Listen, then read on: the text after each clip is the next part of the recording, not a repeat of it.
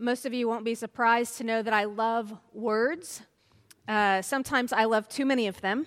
Right, Nick? Words, though, have power in them, right? Words have power to heal and to hurt.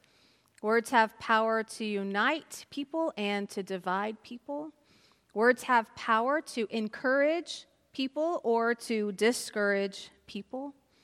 Last week, after chapel worship, one of my sisters in Christ offered me the sweetest blessing in one word.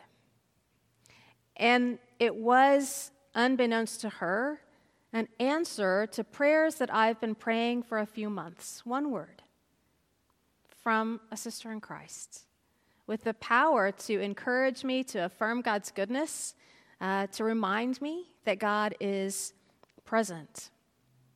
I have two words for you today. One is remember, and the other is beloved. Remember and beloved. And there are few things I can think of that bring me more joy than being able to be one who reminds you that you are beloved, that you are a beloved child of God. Truly, if you can get that, then it changes how you live. If you can get it in your heart and your mind, it changes how you see the world. It changes how you understand yourself and your place in the world. It changes how you see and interact with other people, that you are a beloved child of God. That's where we start. Today, we're going to remember Jesus' baptism and remember our own. We're going to remember the words that Jesus heard at his baptism, and we remember the words that we hear at our own. Remembering that we are named and claimed by God, that we belong to God, that we are beloved children of God. That word beloved should be deep within us. It should be in every cell of our being. It should be all over us and around us. It should be what we remember every day when we get up and face the world. It should be what we remember every night as we put our head on the pillow for the rest that God provides. Beloved, remember. Let us pray. Lord, I pray that you would open our ears to hear and our hearts to receive your word to us today, that it would take hold of us and transform us. And I pray that the words of my mouth and the meditations of all of our hearts would be pleasing and acceptable to you, for you are our rock and our Redeemer. Amen. In the Gospel of Mark, the first chapter, Mark wastes no time. John the Baptizer appeared in the wilderness, proclaiming a baptism of repentance for the forgiveness of sins. And people from the whole Judean countryside and all the people of Jerusalem were going out to him and were baptized by him in the river Jordan, confessing their sins. Now John was clothed with camel's hair with a leather belt around his waist, and he ate locusts and wild honey. He proclaimed, "The one who is more powerful than I is coming after me. I am not worthy to stoop down and untie the thong of his sandals. I have baptized you with water, but he will baptize you with the Holy Spirit." In those days, Jesus came from Nazareth of Galilee and was baptized by John in the Jordan. And just as he was coming up out of the water, he saw the heavens torn apart and the Spirit descending like a dove on him. And a voice came from heaven, "You are my Son, the Beloved. With you I am well pleased." The Jordan River. The Jordan River, you can get to it in the north up by the Sea of Galilee, and you can get to it in the south. And when you go visit the Holy Land, they take you to different sites, and often the sites they take you to have been prettied up for tourists to come and see. This is not one of those that has been prettied up. This is the Jordan River down close to Jericho. This is where we, when we went in 2014, we remembered our baptism in that water. What I love about it is that it's not clean, and it's not pristine, and it doesn't match any of our romantic ideas about what all of these places that Jesus went to, what they look like. And the reason I love this place and this image so much is because Jesus is with us in our muddiness and in our mess, right? The water cleanses us, but Jesus meets us where we are in our own lives. This would have been likely close to the location where Jesus was baptized by John. Baptism was not a new thing. You heard Mark mention that. Baptism wasn't new. It was an ancient ritual of cleansing and purification, sometimes used with oil, but almost always with water. The baths of purification, the pools of being made clean, of repentance and coming and receiving that cleansing from God, the forgiveness of sins. Water is always an important part of baptism, as Kristen was telling us. But with Jesus, it was not just the water, but also the presence of the Spirit. Jesus comes to be baptized not in repentance, not because Jesus has done anything for which he needs forgiveness, but as a way for us to know in his baptism and through the presence of the Spirit his identity as beloved Son of God, so that we also might know ours. Baptism itself is primarily a gift from God to us, a gift that we have to receive and open. None of you would leave Christmas presents wrapped up under the tree, right? Gifts are meant to be opened. Gifts are meant to be received, and baptism is a gift from God to us. Primarily in baptism, there are two actors and two parts. The two actors in baptism are God and the person being baptized. As a pastor, I simply have the honor and the privilege of being an instrument of God's grace, of being one who is a witness as you receive the gift that God offers to you. So really the primary actors are you, the one being baptized, and God. And there are two parts to baptism: the water that has always been a part of baptism, and the Spirit, which we receive with Jesus' baptism. With water, one of the things that the water represents, and Kristen was talking about that, is change and growth and cleansing. The water being our saying, I repent. I want to go a different way. I want to return back to who God has created me to be. I want to live in that space. I want to be forgiven for the ways that I have strayed outside of what God has intended for me. The water is symbolic of our repentance, and in response, God offers forgiveness. Our God is a God of mercy, mercy that is new every day. So when we come to be baptized, when we come and remember our baptism, we remember God's mercy and God's forgiveness. The second part of that baptism is the Spirit. And I want you to pay attention to what happens when the Spirit comes. In those days, Jesus came from Nazareth of Galilee and was baptized by John in the Jordan. And just as he was coming up out of the water, he saw the heavens torn apart and the Spirit descending like a dove on him. And a voice came from heaven: "You are my Son, the beloved. With you I am well pleased." He's been baptized by the water, in the water. He comes up and he receives the gift of the Holy Spirit. That is what we receive at the gift, and when we open and receive the gift of baptism for ourselves. The Spirit of God descending upon him, the voice of God confirming who Jesus is, helping us understand who we are, affirming God's presence with Jesus and affirming God's presence with us. On that day at the Jordan River, when we were there in 2014 and we remembered our baptisms, there were two groups. There were probably two busloads of people who were there. And so we spent a good hour there as everyone had an opportunity to remember their baptism. And when we were getting to the last people, no joke, we looked up in the sky and there were doves flying overhead. And I'll never forget how special that was. Again, that reminder, it's not just that we've been made clean, it's not just that we've been forgiven, but with the power of the Spirit, we are enabled, empowered to live out who we are, to live as beloved children of God. With the Spirit, our response, our part is saying, I commit myself to living as a beloved child of God. And God's response is the gift of the Spirit to say, I empower you to do that. I am present with you. I give you the strength and the power to live fully and freely in the grace of God, to live the full and abundant life that God intends for us. So it's not two separate baptisms, it's all one baptism, but it's two parts. We see it played out in Acts 19.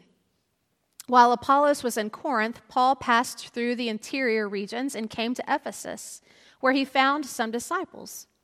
He said to them, "Did you receive the Holy Spirit when you became believers?" They replied, "No, we have not even heard that there is a Holy Spirit." Then he said, "Into what then were you baptized?" They answered, "Into John's baptism, the baptism of water of repentance." Paul said, "John baptized with the baptism of repentance, telling the people to believe in the one who was to come after him, that is, in Jesus." On hearing this, they were baptized in the name of the Lord Jesus. When Paul had laid his hands on them, the Holy Spirit came upon them, and they spoke in tongues and prophesied. Altogether, there were about 12 of them. So these disciples who had been following the ways of Christ, but had not yet been baptized in Christ. They had been baptized, of course, with the water as repentance, as purification, as part of that ancient ritual. But now they are baptized in Christ, and they were baptized in the Holy Spirit, receiving the gift and the power of the Holy Spirit. In baptism, we are connected to God in a way that can never be broken.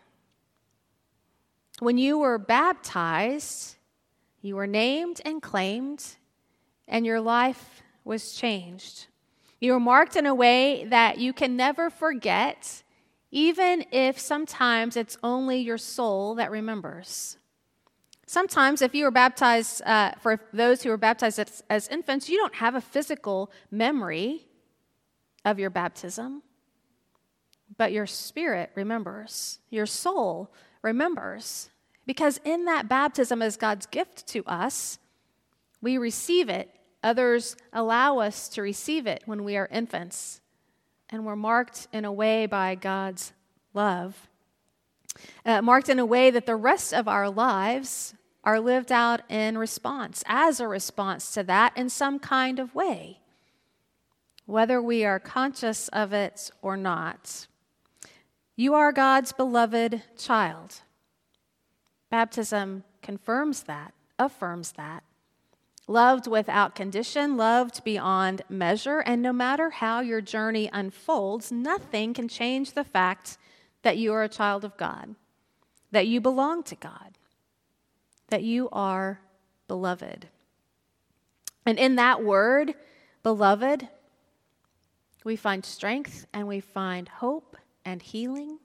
We find peace and we find purpose and we find provision for wherever we are and for whatever we face. Immediately after Jesus' baptism, this is what happens. Mark tells us, and the Spirit immediately drove him out into the wilderness. He was in the wilderness 40 days, tempted by Satan, and he was with the wild beasts, and the angels waited on him. Now, in Mark's gospel, everything is very succinct. Mark's very clear and succinct about things. One of the interesting things is that in the early church, people who were being prepared to be baptized often had to memorize the book of Mark, the Gospel of Mark, which is probably the easiest to memorize because it is very short and succinct. Matthew, on the other hand, gives us more of the story. This is how it is played out in Matthew. Then Jesus was led up by the Spirit into the wilderness to be tempted by the devil. He fasted 40 days and 40 nights, and afterwards he was famished. The tempter came and said to him, "If you are the Son of God, command these stones to become loaves of bread." But he, Jesus, answered, "It is written, one does not live by bread alone, but by every word that comes from the mouth of God." Now, the people who would have heard this story, who would have been told how Jesus resisted this temptation, would have been taken back to Deuteronomy, when the people are being reminded of how God provided manna for them in the wilderness as they moved to the promised land. It's an invitation for them to remember how God has always provided for them in the wilderness, provided what they needed and more than they needed. But listen, one does not live by bread alone, but by every word that comes from the mouth of God. We know from Mark's gospel that Jesus was led into the wilderness immediately after his baptism. Do you remember what the last word that he heard was? You are my son, the beloved. With you I am well pleased. We don't live by bread alone. We live by the very word of God, the living word of God. And the last words that Jesus heard before going into the wilderness to face temptation were that he was beloved, that God was pleased with him, that he belonged to God. What if, whatever wilderness we face, that's what we remembered?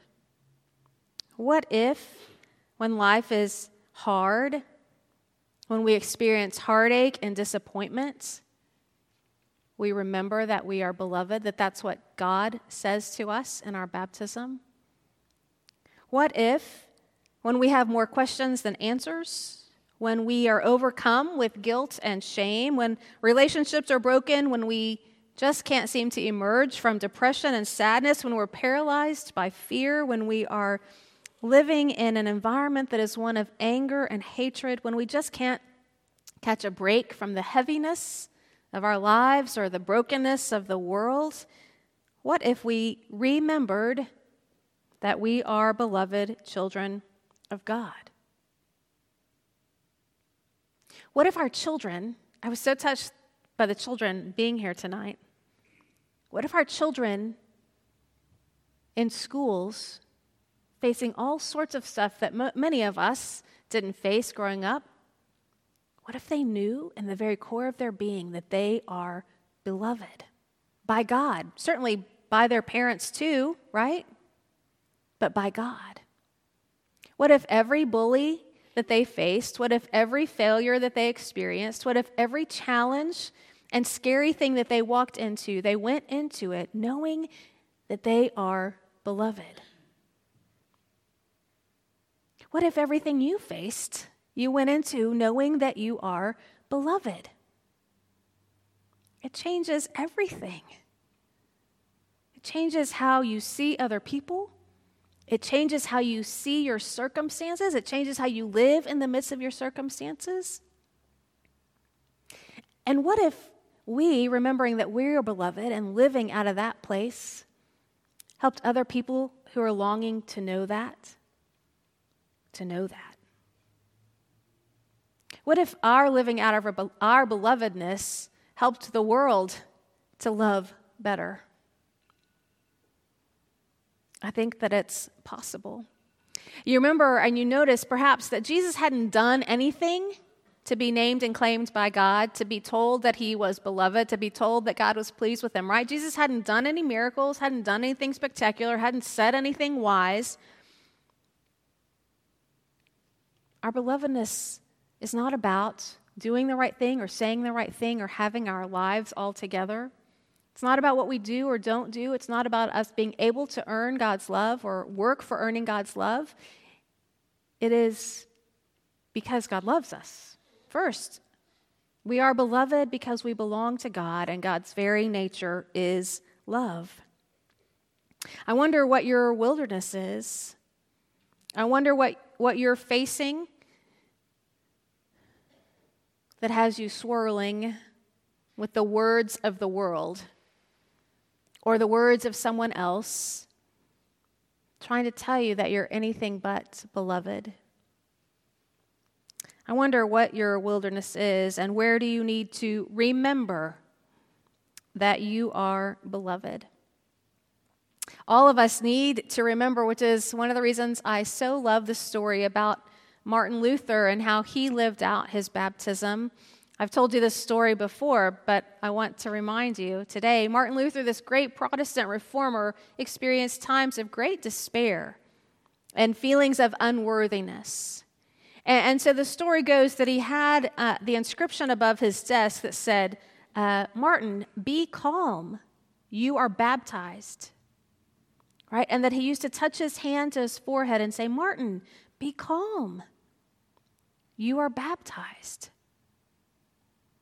No matter what you're facing, no matter what life wants to throw at you, remember, you are beloved. Let it change how you live, how you see yourself, how you see others, and how you face the world around us and all of the words that would tell you otherwise. Remember, you are beloved. With you, God is well pleased. Let us pray. Holy God, we know that you are loving. We know that you are kind. We know that you are good. Sometimes we think, though, that it's only for other people. Help us to receive the depth of our belovedness.